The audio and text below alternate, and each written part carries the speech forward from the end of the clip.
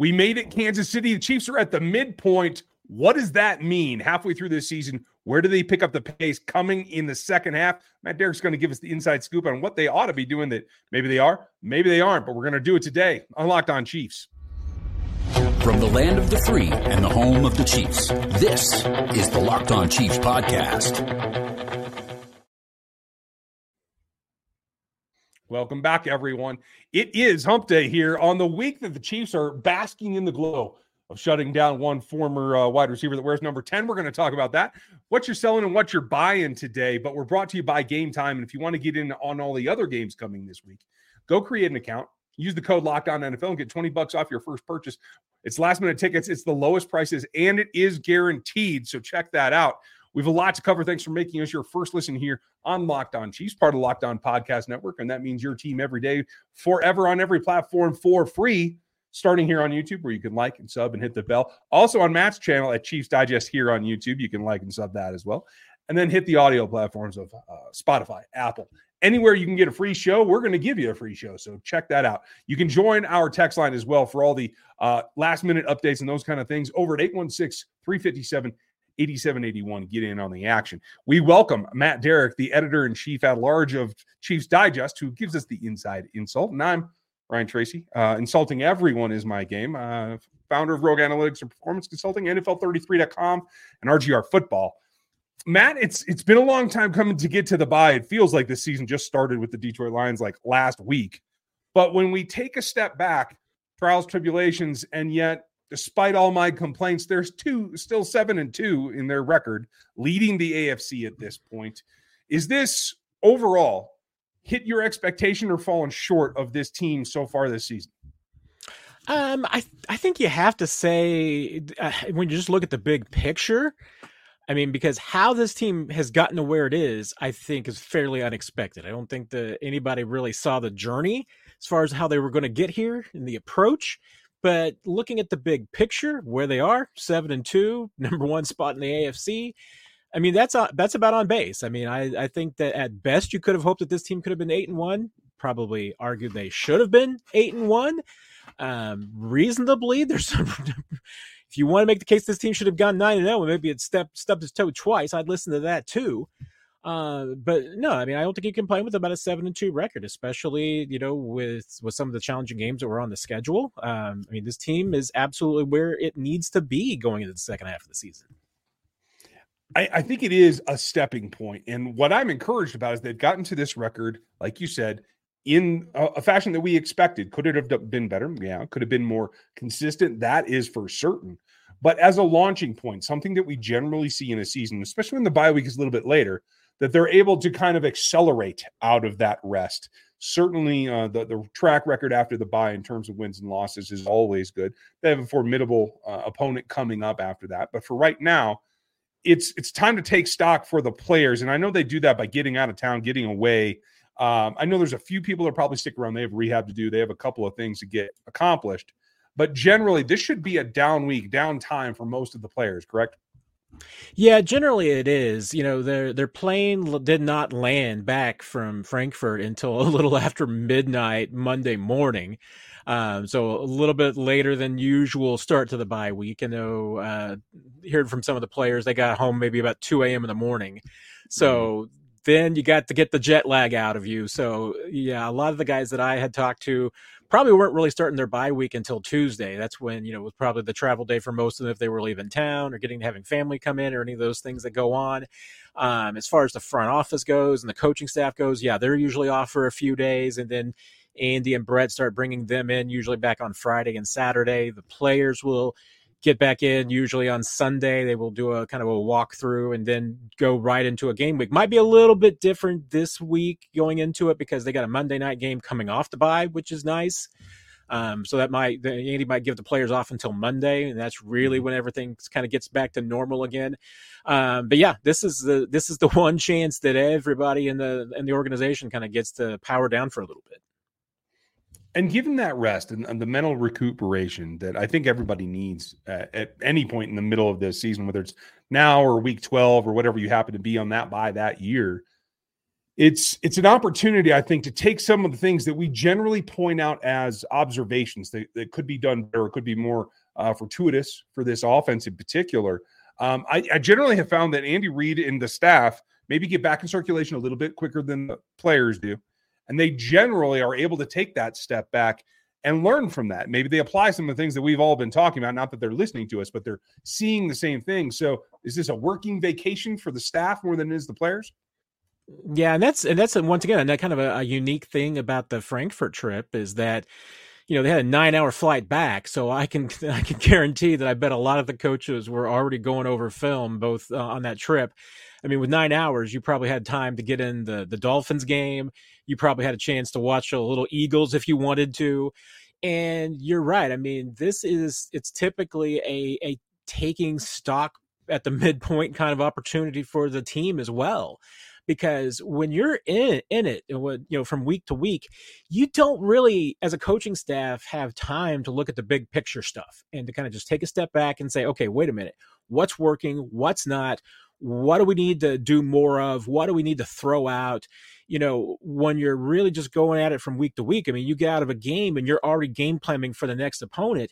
You don't really have a chance to kind of, you know, look at the big picture. I mean, you look at some trends. I mean, you're really kind of reacting from one game to the next. This is the first opportunity that you really get to kind of look at a lot of things. And that's exactly what Reid and his coaching staff will be doing. They'll be going back and looking at all the games from the first half of the season and kind of looking and seeing what worked and what didn't, and then kind of, you know, tweaking things from there. I mean, this is your really big chance to kind of reboot, if you will, what your methodology is and what your approach is going to be for the second half of the season. I mean, it's a little bit just like going back to the end of training camp and putting together your first game plans for the season. I mean, this is your chance to kind of reset everything. I think reset is exactly where they're at. We're going to find out what are we selling that the Chiefs need to do? What are we buying that they need to double down on coming up here later in the show? But first, got to tell you about our friends, because we do have a number of them, and Game Time is the place to be. Whether you're trying to get in the action in Arrowhead or somewhere else, last second is always a tough thing for me, whether I'm trying to get in that stadium or any other. And it makes life easy to be able to go find the seat that you're looking for, see what it looks like, and select it easily and right away, without problem. That's what Game Time does. It makes selection the easiest part, and they give you a guarantee that if you find it anywhere cheaper, they're going to give you 110% back of that difference. And that makes it a sound deal no matter where you're going. That price guarantee makes all the difference in the world. So head on over, make yourself an account, get the Game Time app, create the account, use the code LOCKEDONNFL for $20 off of your first purchase. It makes it simple to find the seat that you want, protected against price in any stadium in the league or any concert venue or anywhere else that you'd like to be. Easy and simple. Terms do apply, but just go over there, make that account, use the code LOCKEDONNFL for $20 off of your first purchase. It's last-minute tickets, it's lowest prices, and it is guaranteed. I'm going to bring Matt back in here as we get into, I think, the fun part, and that is selling or buying. That's going to be, I think, the key. There's a couple of trends that are going on, and I don't think that we're going to be able to get away from them. So we might as well start with the big topics. Is there a number one wide receiver on this roster? Are you buying or selling? That the argument that there is a number one wide receiver on this roster right now, I am selling. There is not. There's I think a potential number one receiver on this team, but he's not there yet. His name is Rashee Rice. I mean, that's the guy that's got the potential. I mean, he could be that. I mean, I think he absolutely is a 1,000-yard receiver in this league. Can he be that this year? There's possibility. I mean, he would really have to work at it to get there, and just, history is against him because Andy Reid's never had a 1,000-yard receiver in his first year.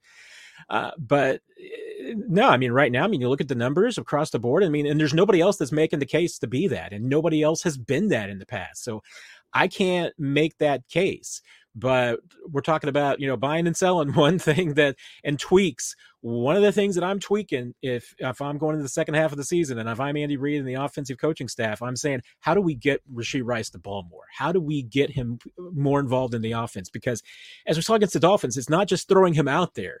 He had more snaps than anybody else, and he still only got 2 targets. He needs more work than that, because right now he is the guy that I think I have the most faith in as far as catching the ball and doing something with it afterwards. I think that makes a lot of sense. I too am a little bit iffy on that. My second topic, though, is probably more profound because of what we've seen in the first half and how this defense has come together and how dominant it's been, particularly along the front. And that's what I'm trying to gauge here. Can this end up being a top 5 pressure team in this league by the time the regular season rolls around to its conclusion? I'm buying that one because of the additions and the continued upslope I see for guys like Mike Danna, for obviously Omenihu getting into the action and the rotation that I think you're actually going to get out of Felix Anudike-Uzomah eventually. So I am buying they can stay in that top 5 category for pressures. Where are you at? Yeah, I'll buy it too, because for the exact same reasons. They're healthy. They should be. They're getting deeper with Charles Omenihu coming back. You're right. Anudike-Uzomah absolutely should be more experienced in the second half, and you're hoping that there's a little bit of that second half bump that George Karlaftis had last year. And then you mentioned Karlaftis. I mean, I think he continues to get more and more comfortable. So, and Mike Danna is having a heck of a contract season. So, if he can keep up the first half of what he's done, that production should be there.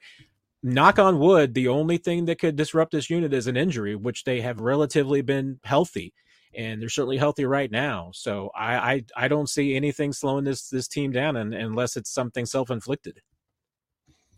I think the big tweak is what we're looking for the coaching staff to continue to exhaust all avenues for Patrick Mahomes in order to take this offense to its next evolution, given the players that it has. We all know what it can be with other personnel, but this is the group that you have. There are no more trades coming. They're very, very unlikely there's any kind of acquisition coming. So can they take it to the next level, or is this the offense we're going to be stuck with? Are you buying that this offense gets back to its lofty preseason expectations and can actually get back to putting up 28, 30 points a game? I am going to sell on that. Where are you?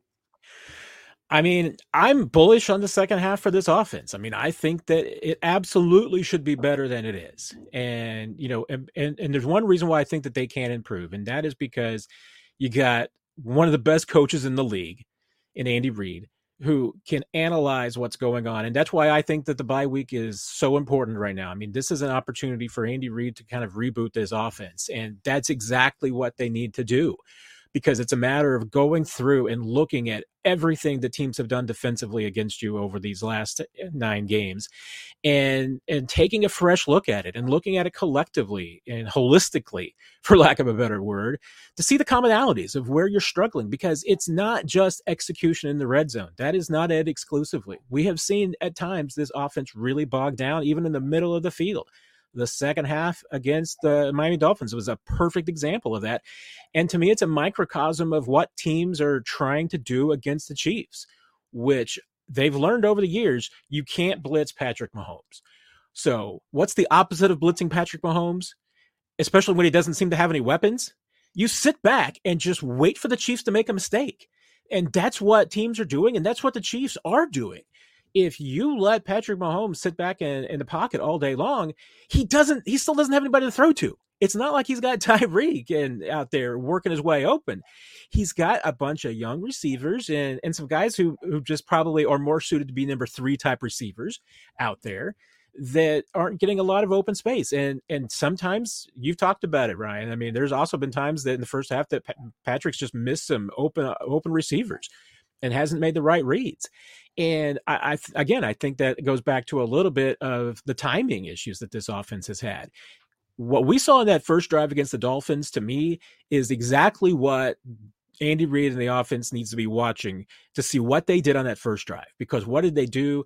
They ran the football and they got rid of it quickly. Right now, Patrick Mahomes has taken 2.95 seconds per throw. That would be the longest of his career. Now, he's usually right around 2.9. So it's not like a dramatic change, but I don't think there's any doubt, that the numbers show that the longer Patrick holds on to the ball, the worst things happen, and that's simply mistakes. And the Chiefs have too many of them. And when Patrick holds onto the ball, what happens? Well, you saw one example against the Dolphins. You can turn it over with a fumble, but sacks come into the equation. Negative plays come into the equation. Holding penalties come into the equation, and we've seen plenty of those. So to me, yeah, eliminating mistakes is going to be a big part of this offense. But, a big part of it to me is also get rid of the ball quickly, get it to Rashee Rice, get it to Travis Kelce, get it to Marquez, get it to Sky Moore, get it to Kadarius Toney. You got some playmakers with the ball in their hands. Just get it to them more quickly. Yeah. I have a couple of guys that I want to see the ball more, but I'm going to have to sell on them. We're going to get to those coming up on the backside of this break. Right now, as Matt said, sometimes it's just best to sit around and wait and see what the offense does. Well, sometimes you got to do that with your halftime order as well, because right now you can get 50% off of a $10 value right now at DoorDash on your first order when you use that app and use our code LOCKED23. It is subject to change, and terms do apply. But if you're getting down to that first half and you're not going to be able to run out, it certainly makes sense to grab good sense from down the road and have it come over. Maybe you're waiting for that post-game meal like a lot of the team likes to do on the way back. Maybe you want to get to Jack Stack, and shout out to Martin City. You're still my favorite location. You can get Jack Stack over to your place as well. It makes life super simple. It saves you time. It saves you effort. And all you have to do is get that order in, sit back and wait, just like a lot of those drop 8 defenses like to do to Kansas City. So right now it's 50% off up to a $10 value when you purchase $15 or more on your first order when you download the DoorDash app and enter the code LOCKED23. It's subject to change. Terms do apply, but don't forget to use the code. It's LOCKEDON23 for 50% off up to a $10 value on your first order when you download the DoorDash app and spend $15 or more. Subject to change. Terms do apply, but go get you what you're hungry for. We'll get Matt back in because I have some questions and I have some doubts. I, at this point, am really trying to see if the Chiefs are going to have enough gusto, as good as they're playing in the secondary.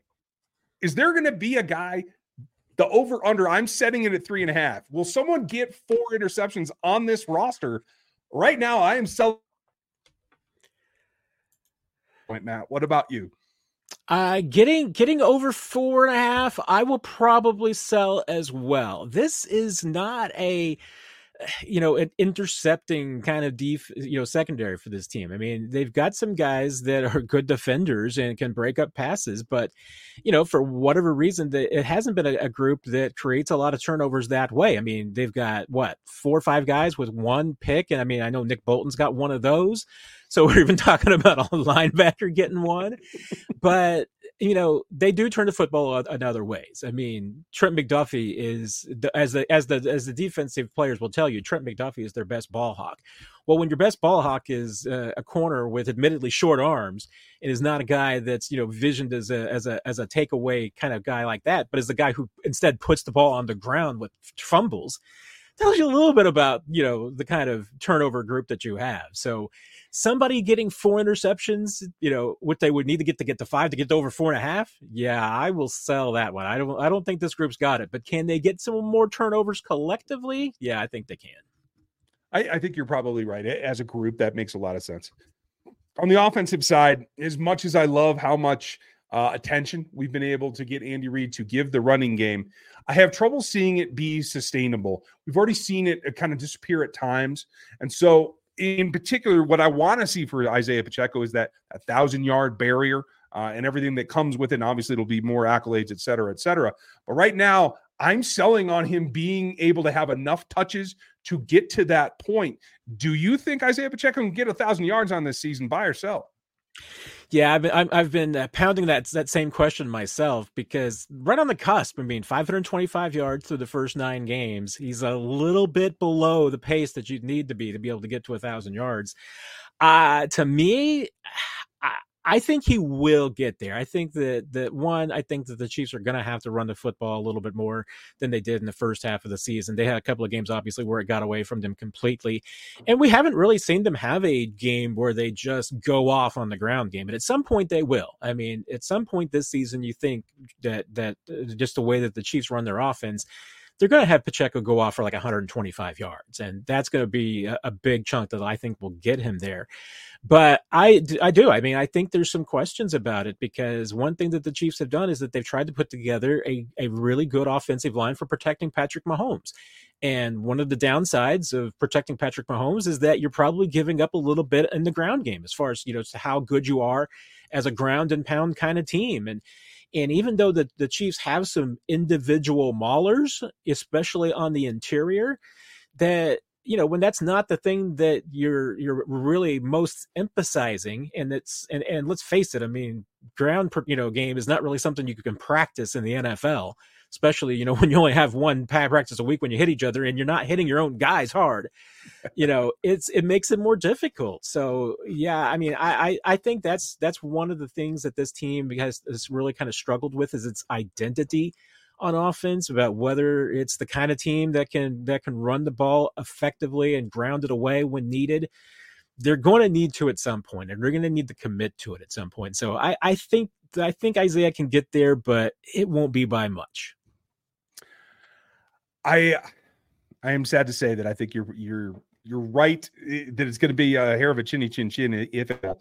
I saved one for last, and folks, the rest of this week we're going to be taking a deep dive on what's working, what isn't, and what we think can turn things around, make this team even more formidable down the stretch to the playoff run. So make sure you like, sub, and hit the bell here on YouTube, and get subscribed on Spotify, Apple, and anywhere you get a free podcast, because the entire network, even the Falcon Show, is free every day that you can get in here. So make sure you're subbing to the entire network. We appreciate it. Matt, my last one, and I left it for the last because I wanted to sell on it, and I just haven't been able to decide. And you've talked me into a couple of feelings here, and I hate to get into my feelings, but Patrick Mahomes was able to chop one guy off of the list last week. I think it's very evident that Tua Tagovailoa is not an MVP candidate at this point in the season any longer. He's got an opportunity in their next ball game to attack another one in Jalen Hurts that I think a lot of folks still have on that list. And in my mind, that's kind of what it comes down to. Is it a team goal? No, but it is an ancillary process. You see Patrick Mahomes in his accumulation of accolades. I'm right on the borderline. You're going to have to convince me, because I can't make a decision. Are you buying or selling that Patrick Mahomes can win this MVP? Yeah, I just saw the odds today about who's odds-on favorite to win MVP. And the odds are favoring Mahomes, and I have to say I don't get it, because I think I'd put my money elsewhere right now. I mean, that's not a good place to bet. So I would sell it. Part of it's just because at the end of the year, I think it's going to be a hard at Mahomes' current pace, which is going to put him in kind of the mid-30s for interceptions, maybe mid-teens for turnovers and interceptions. Right now, he'd be on pace for mid-4,000s. It's not going to look like a Patrick Mahomes stat line. And I think that's what will probably, at the end of the day, be, wait a minute, there's another quarterback that's got better numbers than Mahomes does. I mean, at this point, good grief, C.J. Stroud's got a better case on paper than Patrick Mahomes does. I mean, I have no doubt. I think his numbers are going to get better in the second half. And, hey, if the Chiefs do end up being 14-3, maybe he does win it just simply because he's the best player on the best team. But I think that just the way this first half of the season has gone, I mean, unless the Chiefs dramatically turn it around, I mean, the quarterback of the number 12 scoring offense in the league probably isn't winning MVP. So they really need to pick things up. And you're right. I mean, it's one of these quarterbacks, whether it's Jalen Hurts, anybody else gets back into the race, and Josh Allen's having a tough year, Herbert's had a tough year, and that's maybe part of it. Maybe it's going to be a quarterback that doesn't have to, but you might have a case that if Jalen Hurts beats Patrick Mahomes, he might have a really good case. I think overall, it just feels like, other than the rookie, you have a very good point there. The quarterback play overall, offensive play overall, is just so down. I'm not sure what's going to happen. We're going to revisit that when we get closer to the end of this season, and MVP voting is getting closer, folks. So make sure you tune in. Make sure you subscribe to every channel here on the Locked On Podcast Network, because you need information on everybody, because this league is wide open. Matt, I appreciate your time. Thank you for being with us. Always a pleasure, Ryan. Take care, everybody. Folks, it's been a good week. It's going to be a good rest of the week as we get ready to turn the page. Don't miss a beat. Thank you for spending your time with us today. We very much appreciate it. And I will be back with you tomorrow, and on and on and on. Have a great night, and we'll talk to you then.